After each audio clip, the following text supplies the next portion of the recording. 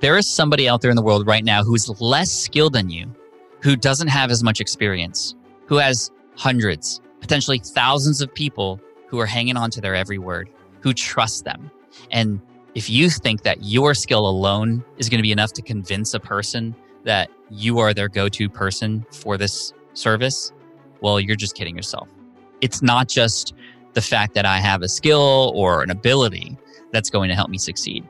It's the fact that I can demonstrate this in a way that proves it, that builds trust and authority, and earns people's respect that's going to get me the business that I desire. Building an audience is the key to growing your business. But how do you do that? Today, we're joined by entrepreneur and podcaster Pat Flynn, who will walk you through all the steps needed to find success. This is the Launch Your Business podcast, because we know starting a business is challenging, but it doesn't have to be confusing. Each week, we'll give you the tactical advice and the necessary tools to scale your business without feeling burnt out. I'm Terry Rice, business development consultant and staff writer here at Entrepreneur Magazine. Let's dive in. Most entrepreneurs want to build an audience. It could be on LinkedIn, your email list, YouTube, all the things, you get the point. And for good reason. I mean, if you have an audience of people who know, like, and trust you, you could not only sell to them, but they'll also spread the word on your behalf.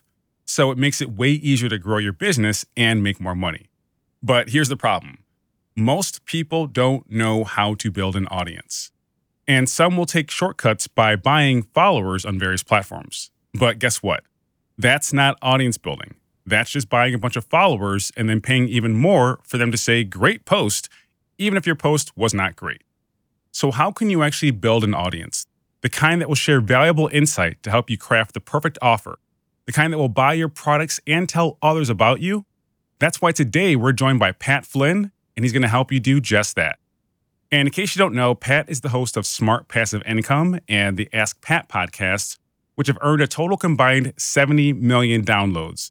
He also owns several successful online businesses, is a professional blogger, keynote speaker, and Wall Street Journal best-selling author. And he's proven time and time again to be an incredibly valuable source of information for entrepreneurs looking to launch and scale their business.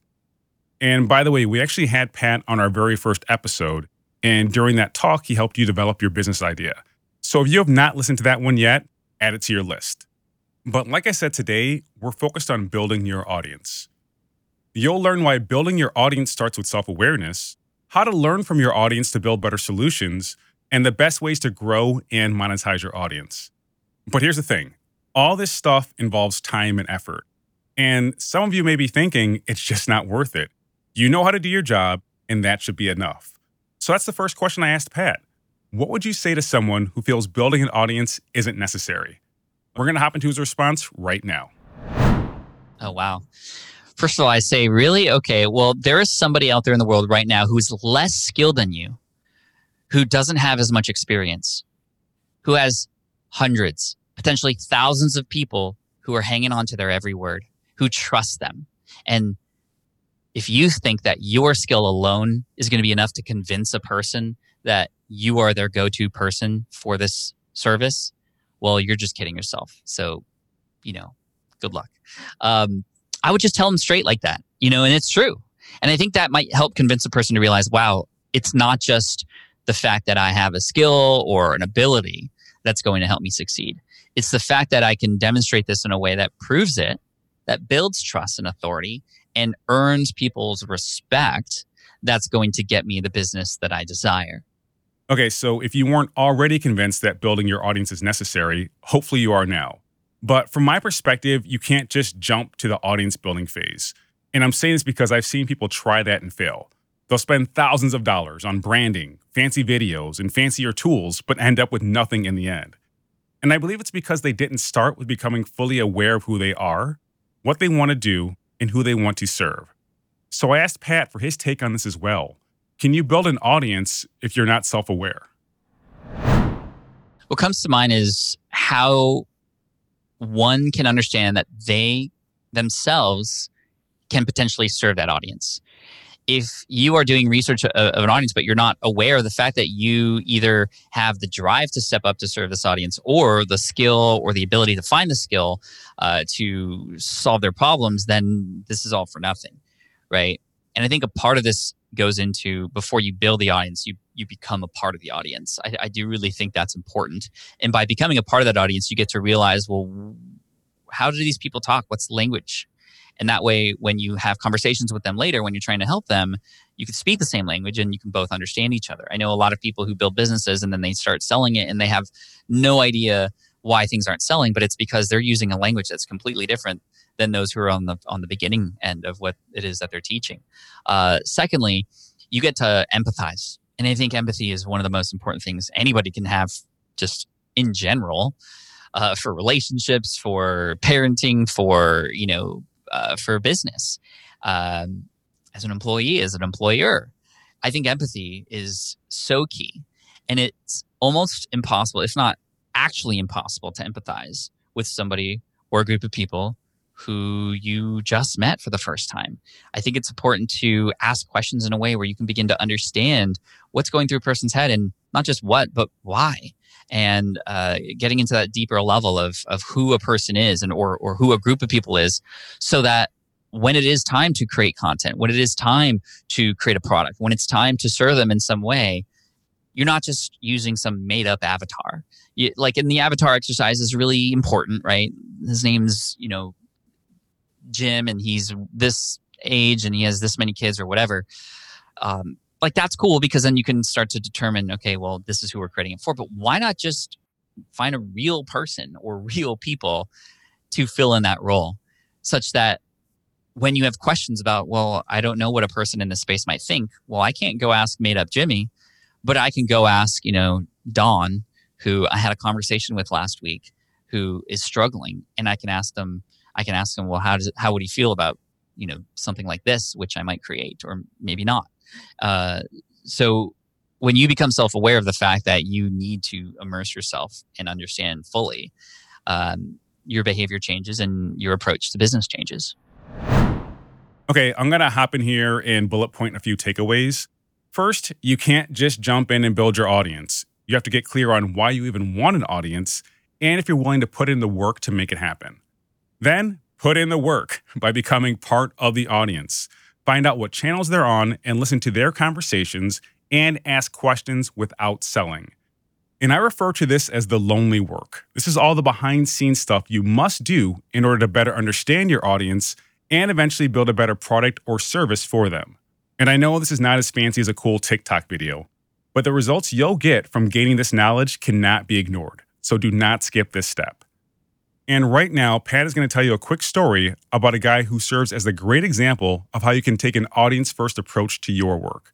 And look, as a heads up, I'm not saying you have to take it this far. I'm just showing you a great example.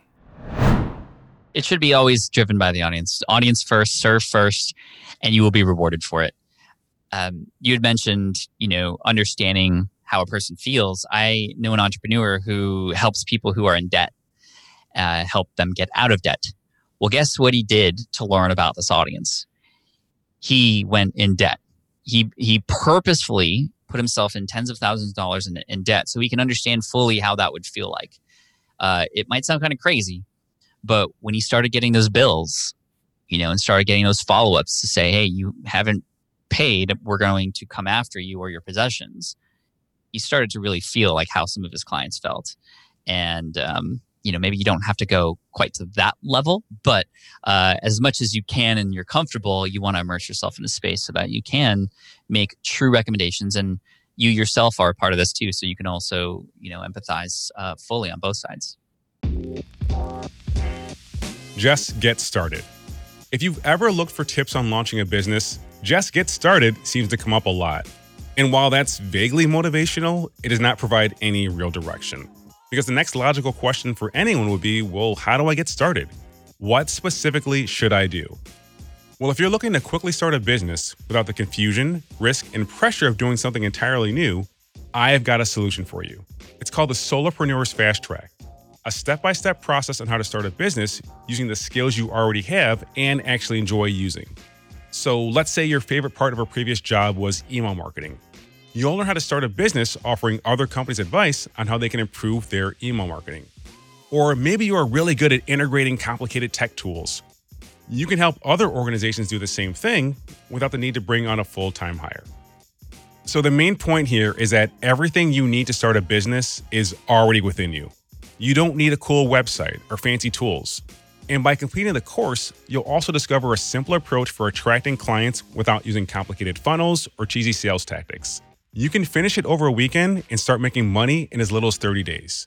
You'll gain the clarity and confidence you need to start your business and receive a one-page business plan so you can immediately apply what you've learned. Get started today and receive a 20% discount by heading to terryrice.co/fast. That's terryrice.co/fast. I've gone into debt before, but I definitely was not doing it for research. But I love the idea of becoming fully immersed in your audience's experiences. And here's an example from my past. When I first started out, I was a digital marketing consultant. So what I do is I would go to digital marketing classes here in New York City. I wasn't there for the content. I was there to see how it would feel to be an attendee. And I paid close attention to the questions that were asked and how the presenter explained the content. Beyond that, I heard the why behind the questions. People weren't just curious about how Facebook ads worked. They needed them to work so they could avoid going out of business. So by attending, I gained a deeper understanding of why the content I provided was so valuable to them. So I encourage you to do something similar. It could be as simple as attending a conference or a webinar that your audience signed up for. Listen to their questions, understand their problems, and develop your solutions. Okay, so we've talked about why it's important to build an audience and gone through some of the action items. But now Pat is going to give you a step-by-step process for you to implement and how to avoid some common mistakes. How does this happen? Well, this is where we go, okay, well, what's going to give me the most leverage, right? What's the one platform I could get on that's going to help me get in front of the most people and build me the most trust and the most, audience in the shortest period of time? And that's a good question. But at the same time, again, it always comes down to, well, let's find out where these people exist first and let's talk to them so that when we pick the platform that is going to be our biggest lever, we'll know exactly what to say. We can even invite these people on and have ability to coach them right on and demonstrate that authority and proof right in front of everybody else. And if that sounds hard to you, well, good, because this is the hurdle that you have to get over to do this. And this is where a lot of people who may consider themselves introverts feel like they're a little bit at a disadvantage. It's like, oh no, now I got to put myself out there. Well, here's the thing. You as an introvert, you actually have an advantage because you can make deeper connections with less people. And when you're starting out, you can go deep with fewer people to find out more about more people. And so building those relationships, building an email list is what I would recommend at the start too. Going into forums, going into communities, being a guest on other people's podcasts, and having a place like an email list to bring people to where you can help them further, where you can communicate with them in a two-way street, not just one way, but two-way. Maybe you provide them some sort of worksheet or cheat sheet or something that's going to help them get a quick win or a quick result to help them help convince them to give you their email. Then those 10 people on your email list, you reach out to them. What are their names? Get on a Zoom call with them. Talk to them. Understand them. Those people represent the people who are most interested in what you potentially have to offer. And it's going to be a collaborative effort driven by the audience to create something that will bring more people in. Okay, so again, let's bullet point the key takeaways here. To build your audience, start with the platforms they already are on. It will be much easier and faster. Then listen to their conversations and be in conversation with them. You cannot solve your audience's problems if you're not in conversation with them. And you certainly can't build an audience if you don't speak the same language. From there, give them something tangible that will deliver a quick win. It could be a PDF or a worksheet. Anything that solves a problem for them. We call these lead magnets, and it's a great way to build your email list. But here's where some people run into issues.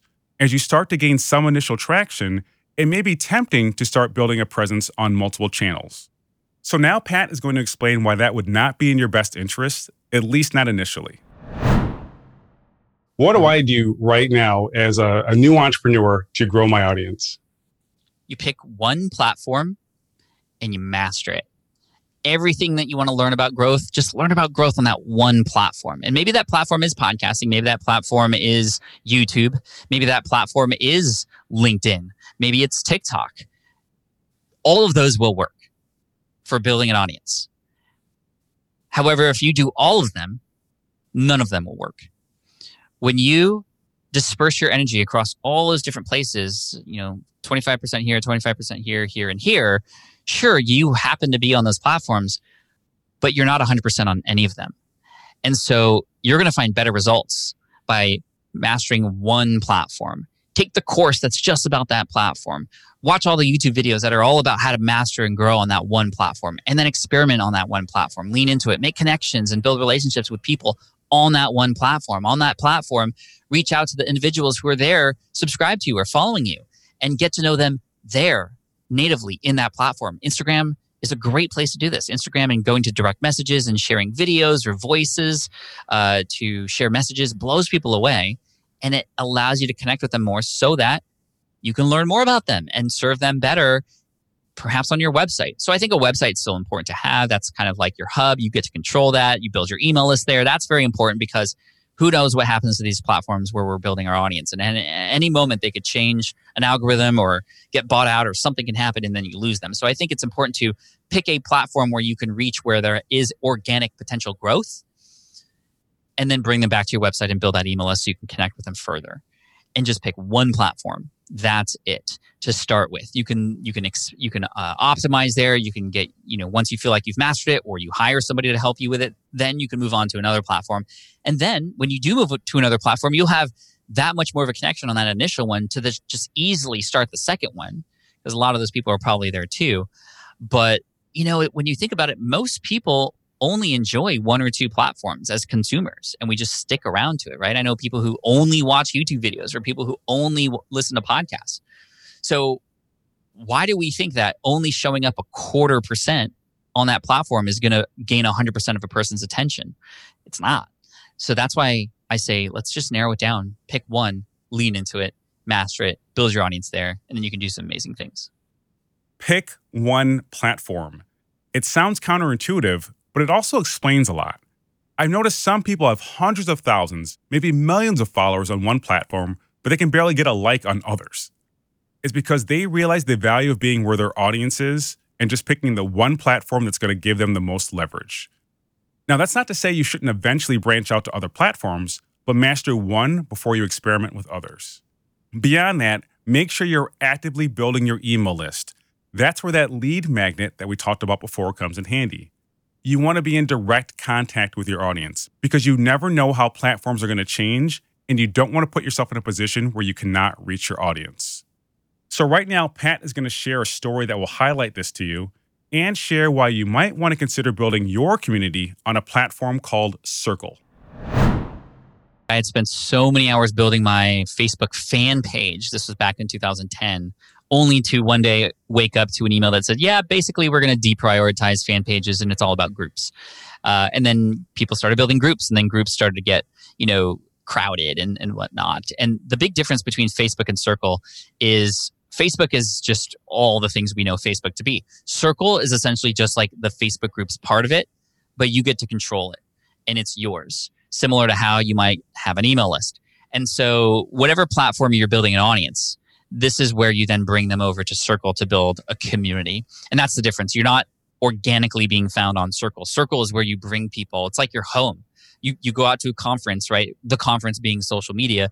And you go out there, you find your pockets of people, you meet them, you connect with them. And you're like, hey, I'd love to invite you over for hanging out with everybody else who's in this space and we can all connect together. Cool. Come over to the house. Or come over to Circle, which is outside of the social media sphere. And it's its own sort of circle, if you will, of people who you want to connect with. And that's the future of business, is my opinion. Community and these membership-driven models that are people who want to connect with each other. And this is why Facebook groups were a thing, and they still are a thing. But Circle allows you to take control over those groups and to have, your ability to better connect with those people. And it has all the same features of Facebook groups, or most of them, if not more and better. It almost looks like the marriage between Facebook groups and Slack, where you can have different channels for different discussions, and they're called spaces inside of Circle. Full disclosure, I'm an advisor to Circle, just so you know. But it has been amazing to launch a premium community on Circle over the last year called SPI Pro. We have paying members in there who pay not for more content. In fact, that's the last thing they wanted. In a survey, we asked, well, what do you want in this membership? And they're like, we don't want more content. We want connection. We want community. We want collaboration. We want to get pushed. We want challenges. We want to find other people like us in a place outside of Facebook where there's all this other noise. And so that's really the big difference. And I would highly recommend you all check out Circle because, wow, it's just an amazing platform and we've had so much fun with it. And a lot of people are, in fact, using SPI Pro as a prime example for how to build a really engaged, long-lasting community, whether it's paid or free. Okay, so Circle is amazing. I've used it. And in fact, I'm in Pat's community, which is called SPI Pro. And when I first joined, I was really surprised at the number of people that were willing to share resources and suggestions to help me grow my business. So you should definitely check it out as well. But that does not mean a Circle community is right for your audience. And we always want to take an audience-driven approach, or as Pat refers to it in this next clip, a commander's intent. Cool phrase. Now let's hear what it means to you and how it will help you grow your audience. We want to connect with the audience and just leave it at that first, because you might not know what the next steps might be from there. I think that when we, this is so different than building a business plan, right? Where we have all the steps laid out in front of us. I think instead of saying, okay, here's all the steps of the things we need to do, I think we just need to have what's called a commander's intent. What is your intent? My intent is to best serve this community in some way, shape, or form. Okay, step one. Let's just go talk to them and see what they need. You might find that the last thing they want is a Circle community because there's many of them that exist already, or there's so many Facebook. Maybe you might find out that they need accountability from a one-on-one coach. And that's the best way to serve that audience, in which case your idea of going from lead magnet to Circle would be completely wrong. So we don't, again, want to guess. We want to know for sure and have that traction so that when we're making the next decision, it's based off of the last step. And so that I would have you slow down a little bit and say, okay, let's put that off to the side because that is a potential pathway we could take. But it all starts with communication with this particular group, immersing ourselves in this space to understand what they might need help with and how they might prefer that help. You might also find that Circle is going to take too much time because it does take time to manage a community.